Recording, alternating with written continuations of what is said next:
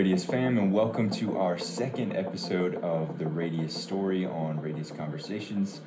I wanted to take a few seconds at the beginning of this episode to clear up a few things about what this podcast is. First, my name is JT Reeves, and I'll be your host today. Completely forgot to say that last time. And secondly, our book and this podcast and all the stories we're telling are not meant to proclaim the name of Radius Church in any way. These stories are only meant to give glory to Jesus Christ, where all glory is due.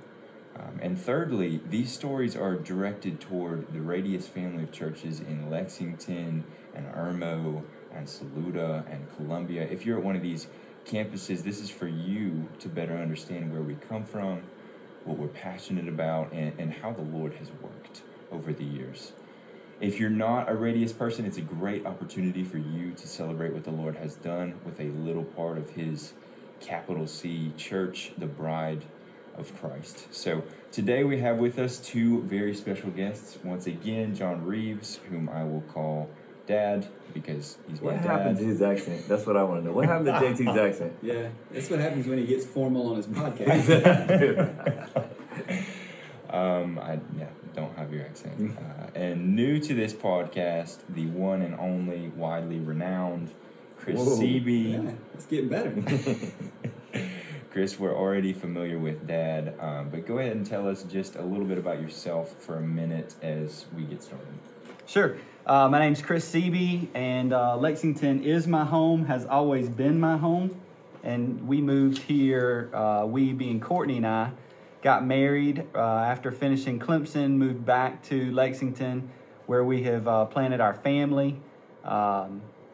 We spent some time on staff at our church, so we've worked here for a little bit. We've served for a long time, and just recently launched out on a new adventure to do some marketplace stuff, starting a couple new businesses.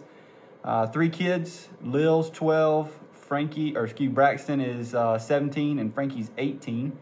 And anything you could do to auto-tune my voice and make me sound stronger, bigger, more muscular would be appreciated at this moment. And you are the longest reigning staff person of Yeah, all I time am. at this point, right? Yeah. At 10 years. At 10 years, Kirk that's was right. probably chasing you. He's trying, but we'll fire him before he gets there. We'll come up with some Exactly scandal and make him leave. Oh, my goodness. Michael Funderburk's in there. He's been in there 7. 7? Yeah. I combined, I'm gaming on that. Yep. Combined.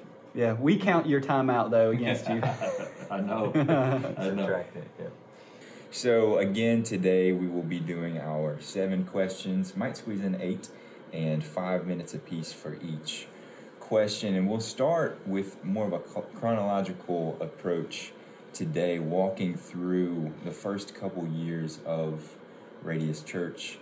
And so let's start with DCF, Downtown Community Fellowship in Clemson, South Carolina.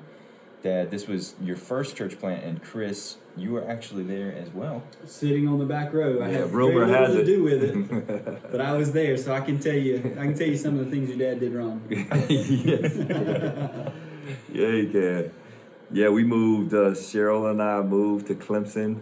My brother was a linebacker at Clemson, so that was the motivational factor to get to see him some. And we had been talking on the phone. He hadn't, he just felt like there needed to be a church in Clemson. So we moved there 1995, I believe.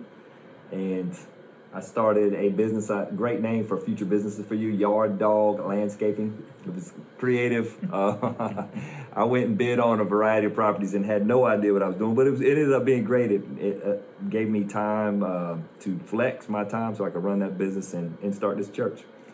So we started with a little gathering of people, and we met in a little tiny school.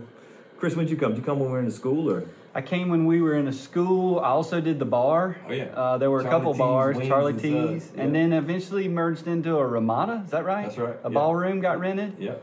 And then landed finally in an old printing press. That's right. It was some good times. Yeah. What would you think the first time you came to church in a bar? I thought these people were crazy. My parents thought I had found a cult. I'm sure they did. Yeah. They weren't the only ones. It met at night, and so that was different than what I was used to, which I thought was great strategy because in that day, blue laws were in effect, so bars couldn't be open. So there were obviously lots of real estate available on Sunday nights for free or low rent. Right.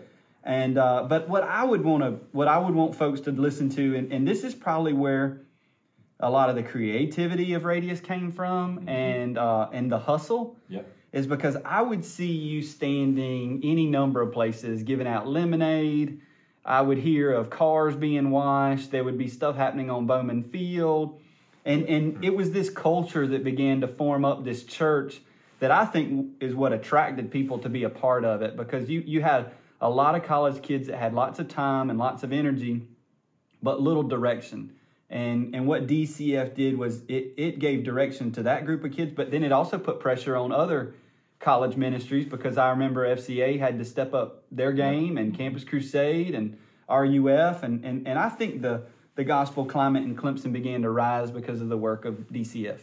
It was a fun season where we learned as we went, but we certainly, as you use the word hustle, which is true of Radius, I remember probably totally against the law, I would turn my hot water heater up to 200 at night. And then I'd come in with igloo coolers in the morning, and I'd fill them with water out of my hot water heater until it was empty. And then we'd go on campus, and I had this mix from my uncle's vending company, and we'd mix up hot chocolate and give it out. And we just had styrofoam cups and gave them out on campus, and you had to convince people that it was really free, so you'd actually put it in their hand, like real aggressively. And they'd be like, no, I don't want it. I was like, yeah, you want it. And we just relentlessly pursued people that way.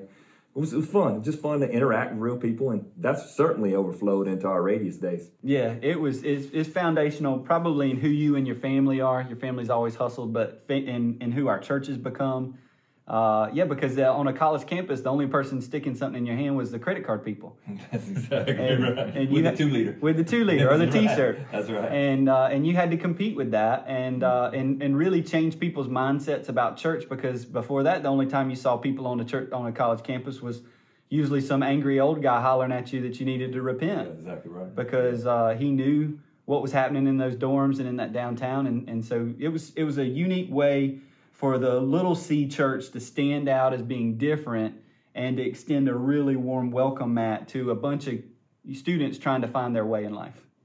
One of the cool things that happened was we really began to have this worship culture at Radius where students would come to worship. Jeremiah Jones, who we'll get to meet here in a couple of days, led worship, and students would just come to sing. They do 7, 8, 9 songs. Seemed like we were there forever, 7 days sweating because our air didn't work. Yes. And the cool part was I really thought our young church began to grow, certainly not because of my preaching, but more because of us reaching out, and then because our folks really worshiped, and folks would come to watch that. They really worshiped, and I also remember allowing the folks that attended the church to serve in the church, and Salim Khalil on the bass. Yeah. A guy named Brad Scott played drums. Yeah. But those were all local. He was good. Where's he at? He's great. I think he's in Greenville. Brad, if you're hearing this, we got a spot for you. Right. But he, just letting folks serve, because, the culture of the church at that time was watch the paid professionals. That's right. And this was an invitation for everybody to come and participate in making the church something special. That's right.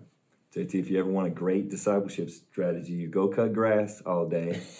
And you wear your steel-toe boots into one of the cafeterias, and you sit down with a stranger, and you start talking about Jesus. It was just, a lot of it didn't make sense, but the Lord honored just hard work, hustle. And so you go from there at DCF and fast forward about 6 or 7 years, and suddenly there's this new church plant in Lexington, South Carolina called Oasis. And then in downtown Columbia, there's this other new church plant called Radius. Chris, you're more familiar with Oasis, so let's just begin by talking about what brought you to Oasis. What was a typical Sunday? Why were you drawn to it? And Dad, you speak into this too. Yeah, we had just had our second child, Braxton. We were at home. I think it was in the first few days of him getting home, and John knocks at our door. And he had a styrofoam container, 2 of them, with food from, what's that place? Across from the high school. Yeah, a really good little country place. Home cooking. Yeah, home cooking. Yeah. And so he won us over, not with the power of the Bible, but with the power of the plate. Yeah. And all he did in that moment was he just let us know he was in town, He remade the connection back to Clemson for us, let us know some of our other friends that were going to be involved, and just extended a real clear invitation to learn more about what was happening. And so we visited. It was weird. And I say it was weird for me because I'm used to pews that are bolted to ground. I'm used to very formal church architecture. I grew up in a Methodist church here in town. My folks were great, took me to church every Sunday. And had you asked me before, I really thought the Lord was sending us back to Lexington to participate in that local church. But it turns out, now 17, 18 years later, I believe the Lord sent us back to Lexington to be a part of Radius Church and to serve here. And your dad's knock on the door was just the beginning of that invitation. So we had moved into a building that wasn't our own. There was a really generous church here in town that was going to break up. Is that what churches do when they? Yeah, they would disband. Disbanding, yeah, thank yeah. you. Mm-hmm. And so they were very kind. That's probably where some of the generosity of our church began to infuse. Rick Parks was the leader there. Yeah. And we inhabited their space. Jeremiah Jones was leading worship. That felt really familiar from the DCF days. John was preaching. That felt really familiar from his time speaking at FCA on campus and then at his church DCF on Sundays. And so we went to something, is what I call, as weird as it was still very familiar, and it had some really warm faces involved in it. So another one of my highly strategic decisions, we decided to do that in Lexington and start something downtown that we call Radius. And actually worked okay for a little while. I'd preach in the morning and go home, hang out, and then I ate a baked potato every Sunday afternoon, and I'd study. I wasn't smart enough to preach the same message both places, so I'd study for the second message, and Jeremiah and I would go downtown, and we'd reset that coffee shop. And it was a cool year. It was just odd, but for our folks to learn, man, at the beginning of a church plant, you're going to Chris Seaby's house and you're taking a meal, and then there's a few guys downtown, and I'm catching them for lunch. And the cool part about our culture here at Radius has been, that was my job as a church planter. That's how God designed me. But then all kind of other guys have picked that mantle up. And Chris is still doing it, still meeting with guys. For him, it's Chick-fil-A. For others, it's other places. So the restaurants in Lexington, they benefited from our church. Absolutely. As have we from their food. Yeah, but yeah. So as people who sell bigger pants, they benefited too. I've had to move to Zoe's just for that very reason. Yeah, so that was how we started. It was a lot of across the table stuff, and then even on a Sunday we would, which I thought was really fun. We would all go eat at the same restaurant. So we used to go. What's the one by the tennis courts? Oh, Bellatinos. Bellatinos, yeah. Yeah. Your mother still loves Bellatinos. The lady would hook us up with special bread, and it was just really good time of one, making disciples, but two, just getting to know each other and having fun. And it's those people, it's those contacts you made that I think have to be mentioned, because a lot of them are still around today. Like there was that group of single ladies that I think carried our church through some really fragile times, because they just showed up and did work. And they had time, and they built community. And then there were a group of younger men that would get up and pray. That's right. And fragile is just a good word, because that's kind of how it feels in those early days. There were some days I just felt like we left, and I'm like, all right, we're not going to make it next week. That's exactly right. And That's exactly right. And just remembering back to some of those names that put in, hours and hours. They weren't countless hours, because I do think the Lord honored that time, but just a lot of appreciation for some people in those early days that really put sweat into making this thing what it is today. Big time. So that's 2003, 2004. That's right there at the beginning. Mm-hmm. So while we're on 2003, 2004, before we move on to the merge and Midway Elementary, I just want y'all to talk about, let's talk about best ideas from each of you. I had all those. Yeah, he did after I seeded him, and he just owned them. So Chris Seaby's best and worst idea, Dad. Whoa, man. Actually, Chris has had lots of creative ideas. He's had lots of bad ideas. He's had both. We're similar in this way. Ideas, man. So one of the ones that just simple, he would take something like we wanted to care for our neighbors at first we would cook cookies, and then the way Chris works, he's always got a contact somewhere. So, and sometimes it works to his advantage to have this contact. So he ends up with, I don't know, 1,000 Otis Spunkmeyer cookies or whatever. Yeah. Is that how you say that? Yeah. Spunkmeyer? Yeah. And we give them to all the people that we have at Radius, and they take them and give them to a neighbor. We're just driving this quality that we wanted Radius to have, but at the same time, he really likes cookies, so it kind of worked to his advantage. But it was a great idea, and he has a lot of those. And our church has just experienced it with the chicken and the produce. We just, at the beginning of COVID, he usually has something creative, and a lot of times it's outward looking, which has really blessed our church throughout its history. As far as bad ideas, though, dumbest ideas, most of those connect to announcements. There have been some announcements that I am so glad we do not have recorded. One of them had to do with his process of showering, and I'll leave it at that. I'll leave it at that. I wasn't even here, but people calling me. I'm out of state. They're calling me about this particular announcement, which I'm sure was moving to all. I have no idea what it had to do with the gospel or the Bible. That's right. Sometimes your mouth gets ahead of you, and that one did for sure. So yeah, thank goodness podcasts weren't the thing when we started. That's right. So switching it over, John Reeves' best and worst idea. Yeah, I think best idea, if we're doing the yearbook best idea, then it's got to be Movies in the Park. That worked good then. It did. It was innovative in Columbia. So 10 years ago, we'd never heard of a big screen, really never heard of, we used to call them PowerPoint projectors, didn't even know the official term for them. That's right. But we went all in on that equipment and two popcorn machines and a bunch of coolers. We bought them from another guy. It was his idea originally, so I was networking. Well, you did it, and so I think it wasn't very strategic in terms of planting a church in Lexington or in Columbia, but it was super strategic in wanting to serve the most amount of people as possible.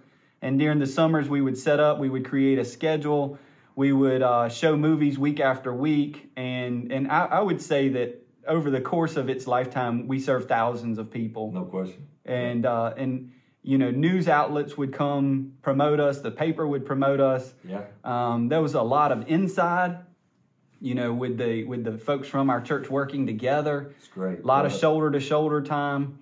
A lot of experimenting on your gifts, where you figure out if you can evangelize and share your faith with a homeless person sleeping in the park that night, or even experimenting with the protection side of being a man is sometimes you have to push somebody off and say, hey, this isn't your spot. And it was just a really good formative time for our church. Andy Ott came into his own, figuring out all the Duncan Fleming videos. Yeah, Duncan Fleming, that's right. Yep. So that touches, we got one more minute left on this question about. You didn't come up with the worst idea. Oh, he did it. He's saving you. That's a long. That's the loyalty of a son right there. His brain was doing it. Just too many of them. He said, I want an inheritance. I am not letting Chris tell stories about my dad. Our worst ideas were, I think, just the ones that didn't have time to cook or communicate. I know you saving me. Yeah. And I think they were all done around finances. We were just so footloose and fancy free with our money. We didn't have any money, and we spent it like we had it, which usually meant we borrowed it from somebody that didn't have it. And that's right. And I just think our recklessness with we would ready, fire, aim. Yes, we did. And that got us into more than a few pickles. Had to dig out of a few ditches because of that. Yeah, that's where we met Dave Ramsey and Financial Peace. And we should have met him earlier. We should. We're glad. Hey, to add to that, one of the things I thought, like the things when you're going through, these are fun things, best and worst, but one of Chris's best practices is truth telling. So he ends up in situations still today, in relationships with folks who are ready to hear the truth. And man, we just have folks taking this in right now that are so thankful that he was willing to get all the way to what the truth was, which has been, a quality of our church, and hopefully it'll maintain. It's a quality of the church. It's who the Holy Spirit, he's the Spirit of truth. But that's been a pretty cool legacy. Thank you. You've laid out with a bunch of friends now. At the moment, they need to hear a little truth, and then they become great friends often. They do, and it was modeled to me. Yeah. There's some folks that were here early that recognized a really immature, arrogant young guy, and they were kind enough to accept a meal, whether it be a breakfast or a lunch.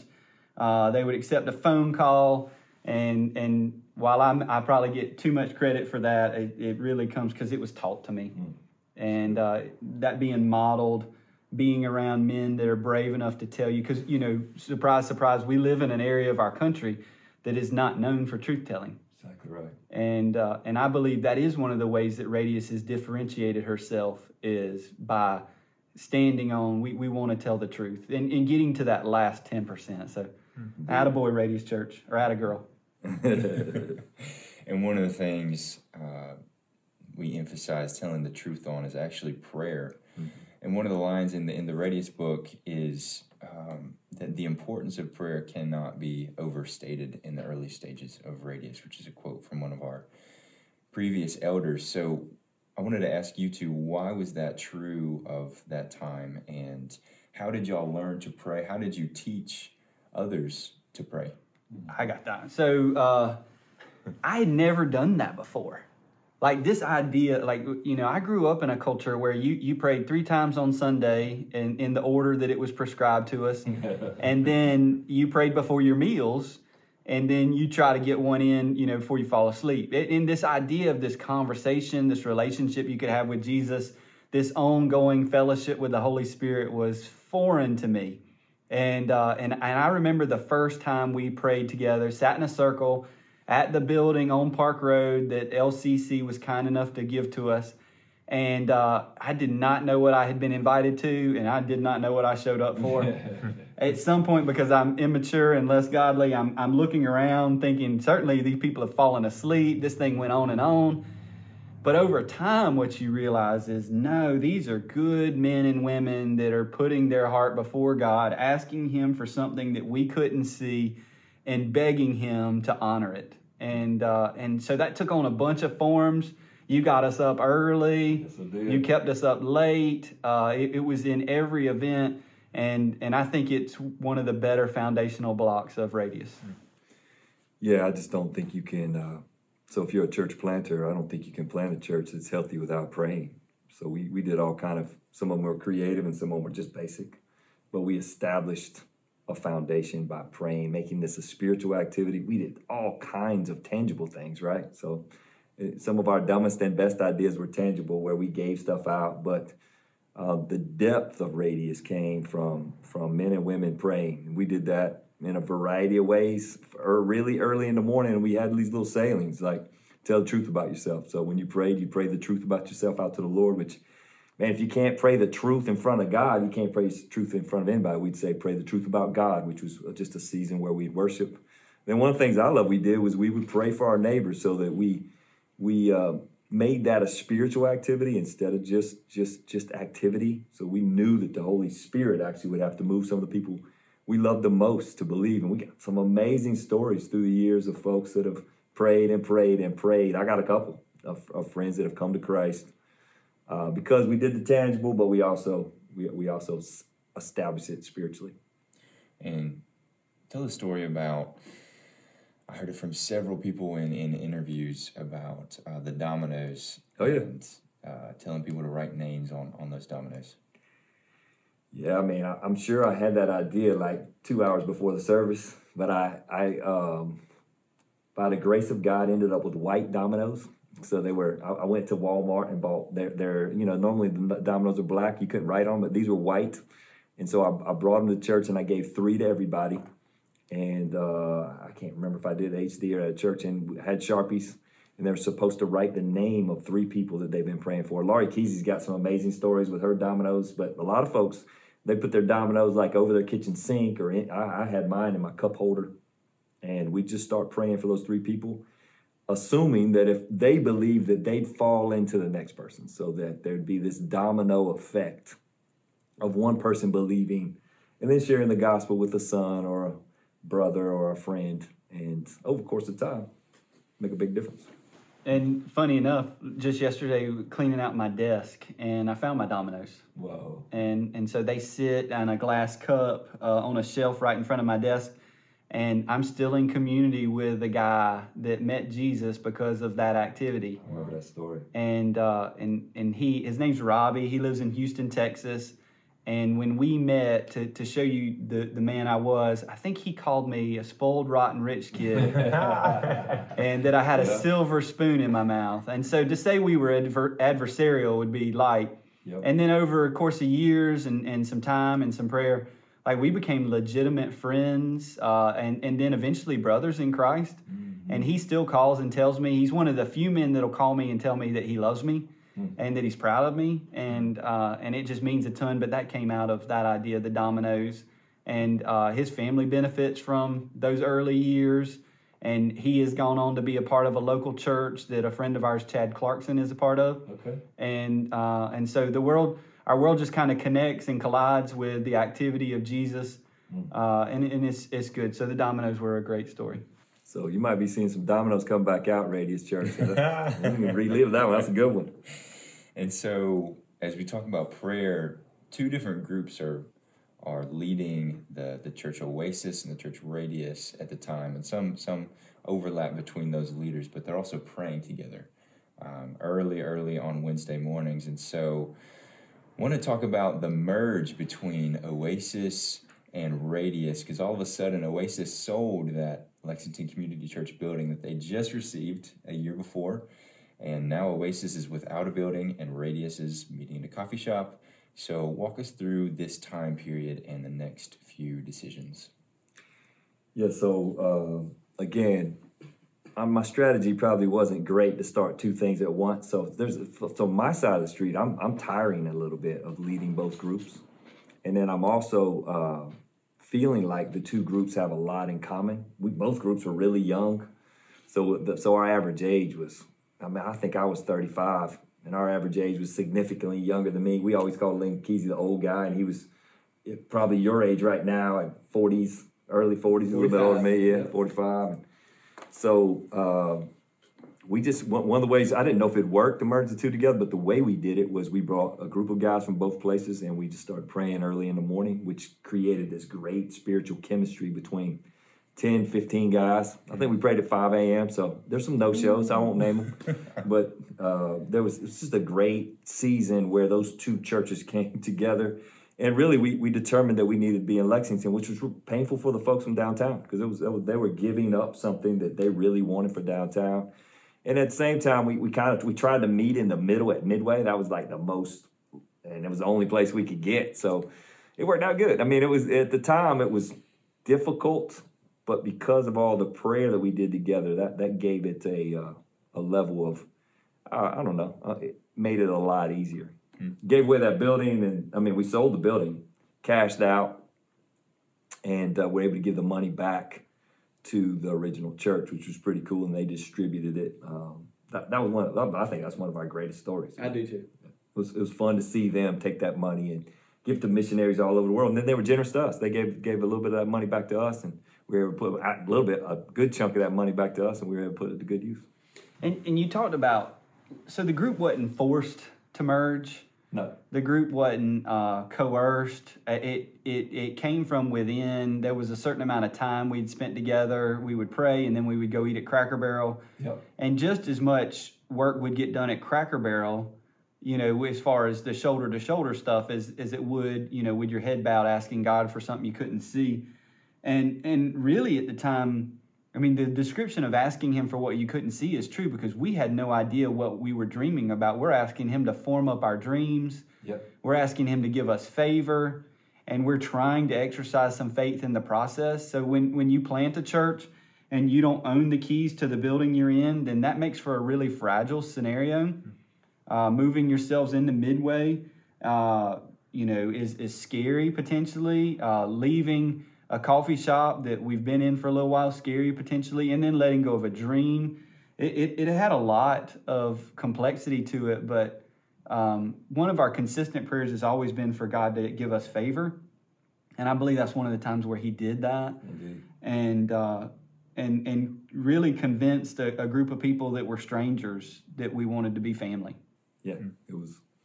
What was cool about it, I was thinking that when you sent me these questions, JT, was that actually led us to Midway Elementary, which certainly pulled those two churches together. But what we didn't know was the Lord was beginning to forge a relationship with Lexington One. So like this is our first interaction with Lexington One.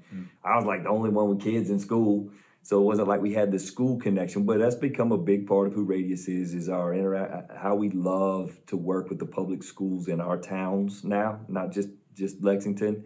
And that's a pretty, we just finished Give Hope. So that's a really big part of what we believe in, is that we could cut into our community through the school system. And so Radius White Knoll has met in the school now. Yep. And Radius Rocky Creek Yep. has met in the school. Irmo. Saluda, Lexington. So can't really be a Radius Church. Southside, I don't know what we're going to do with y'all, but everybody else has. So then you move into the Midway Elementary School, which you may not have suspected you'd be there for the next 7 years. Nope, did not. Chris, you spent a little more time there. Talk about the rhythm for each Sunday. Talk about the atmosphere of Midway and the location of Midway. Yeah, the atmosphere, if this were a chapter in a book, you should call it chaos.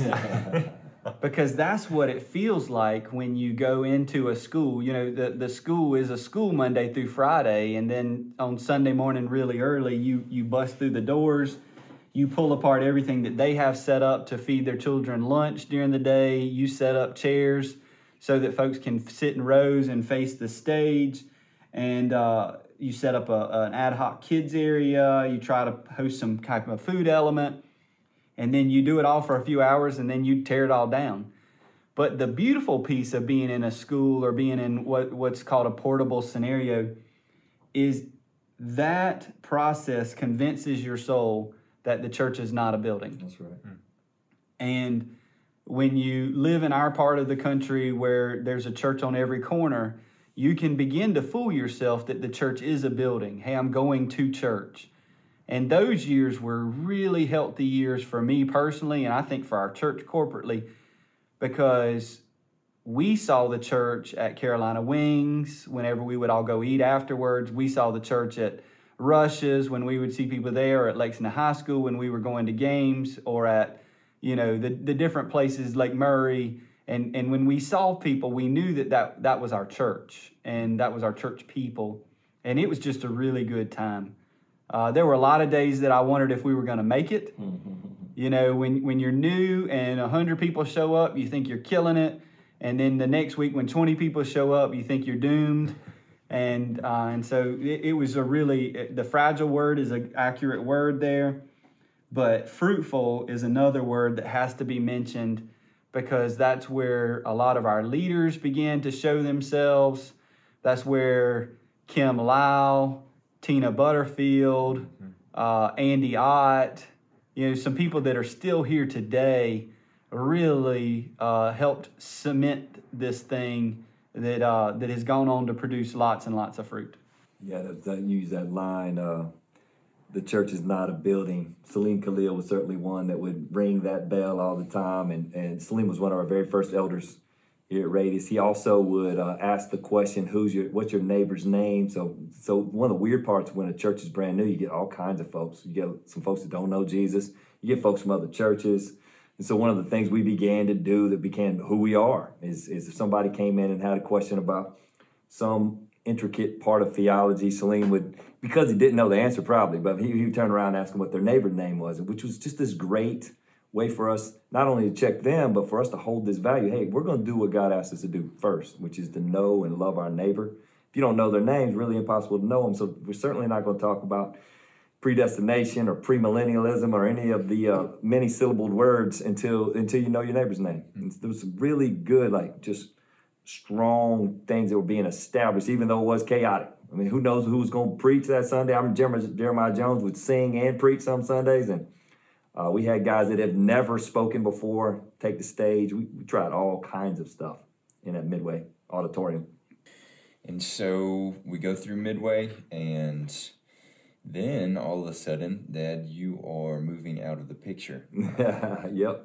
So Dun, dun, dun. one of the things I tried to do throughout the Radius book was to tie some quotes from the interviews. And Chris, actually, the reason I wanted to do that was because one of your quotes was great, and I thought it was hilarious. And so let's talk about the Reeves moving to Greenville and why you told Dad, I think you are wrong. Yeah, well, it wouldn't be the first time I've told him he's wrong. It won't be the last. But in this particular instance, you've got you've got me as a young guy. I've said immature a few times just because it's accurate. I'm trying to figure out how to be a husband, trying to figure out how to be a father, trying to figure out how to work a job and pay bills and just keep things going. And from my perspective, our family had just thrown in the biggest way in this new church that felt like it was being held together with dental floss. I mean, it was just razor thin margins on money and time, and we were always together. And you know, when you're in a church that meets in a school, you really live and die by the worker that the school assigns to open and close for you. And so Mr. Mike for us is really probably one of the reasons why Radius still exists, is because he was willing to open and close for us. But at any point, at some time in our story, John, Cheryl, and your family goes out of town, comes back, and having felt the leading of the Lord in their lives, decided that you guys were moving to Greenville. And you know, your dad was cool to share it with me. I think we did it over a meal. And like most of my worst quotes, I didn't think before I spoke, but I did. I told him, man, I think you're wrong. And the reason why I thought he was wrong is because of everything I just said before. Like, we were so new and people were moving to town to be a part of this. And we had the potential and there was this idea and the answers weren't there yet. And it just felt like the wrong move at the wrong time. And me being confident of John being wrong, I wanted to let him know. And so I did. I let him know in the best way possible.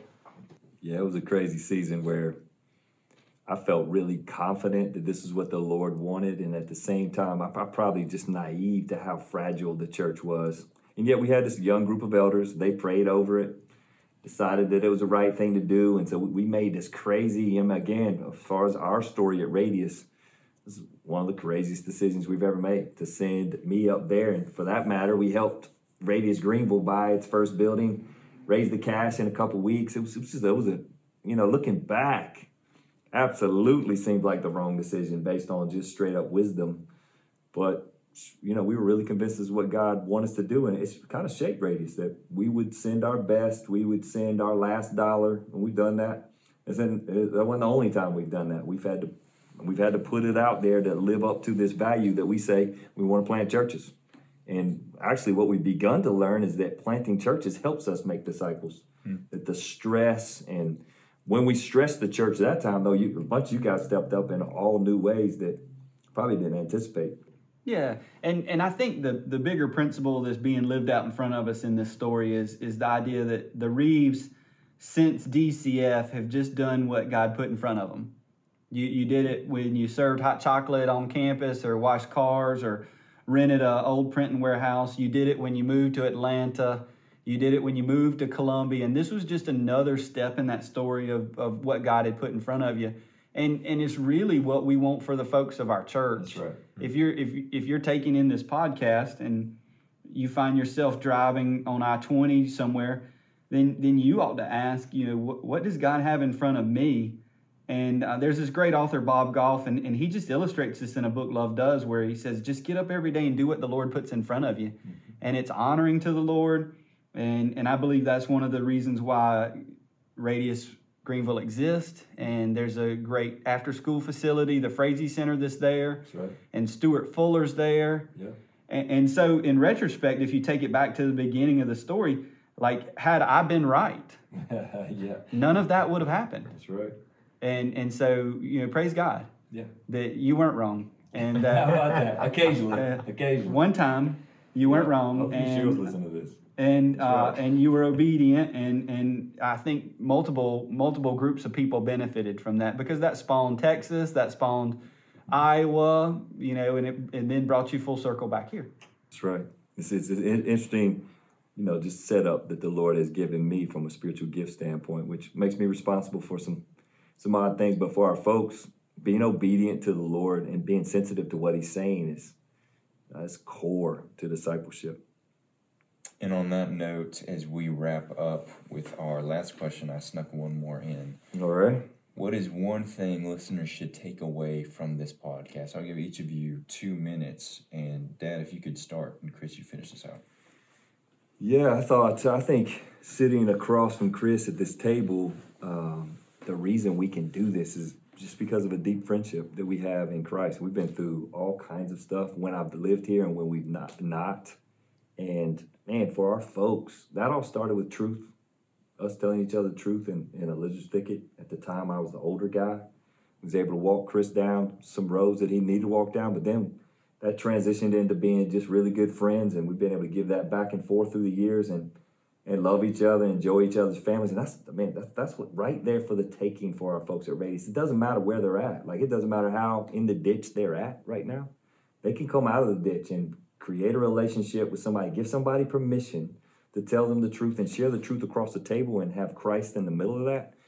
And the deepest friendships are formed that way. That produce fruit by, we can sit here all day and tell you our bad decisions, but because of the movement of both that relationship between us and the Lord and our relationship across the table, the Lord's kind of taken our gifts and put them together and brought Himself some glory. So we're thankful for that. The Bible tells us to give, and our world tells us to watch out for people who take too much. And if you had done that, we wouldn't have been friends, because when we met, I was only set up to take. Mm-hmm. And what happened over time is that, we moved from a teacher-student type of a relationship to, more of a peer-peer. Absolutely. And I think that's what you're describing. And, right now our world is all worried about somebody taking something from you. But believers in Jesus are supposed to give our stuff away. We give our time away. We give our money away. And that's what we want, for the relationships at Radius is don't be afraid to give everything when someone can't give anything. Because you never know when one day you will be sitting across the table enjoying one another because of what God did in our lives. So it's just a unique societal shift right now. They tell you you're supposed to, it's 50-50. Mm-hmm. And you just don't see 50-50 modeled in the Bible. That's right. Give it all.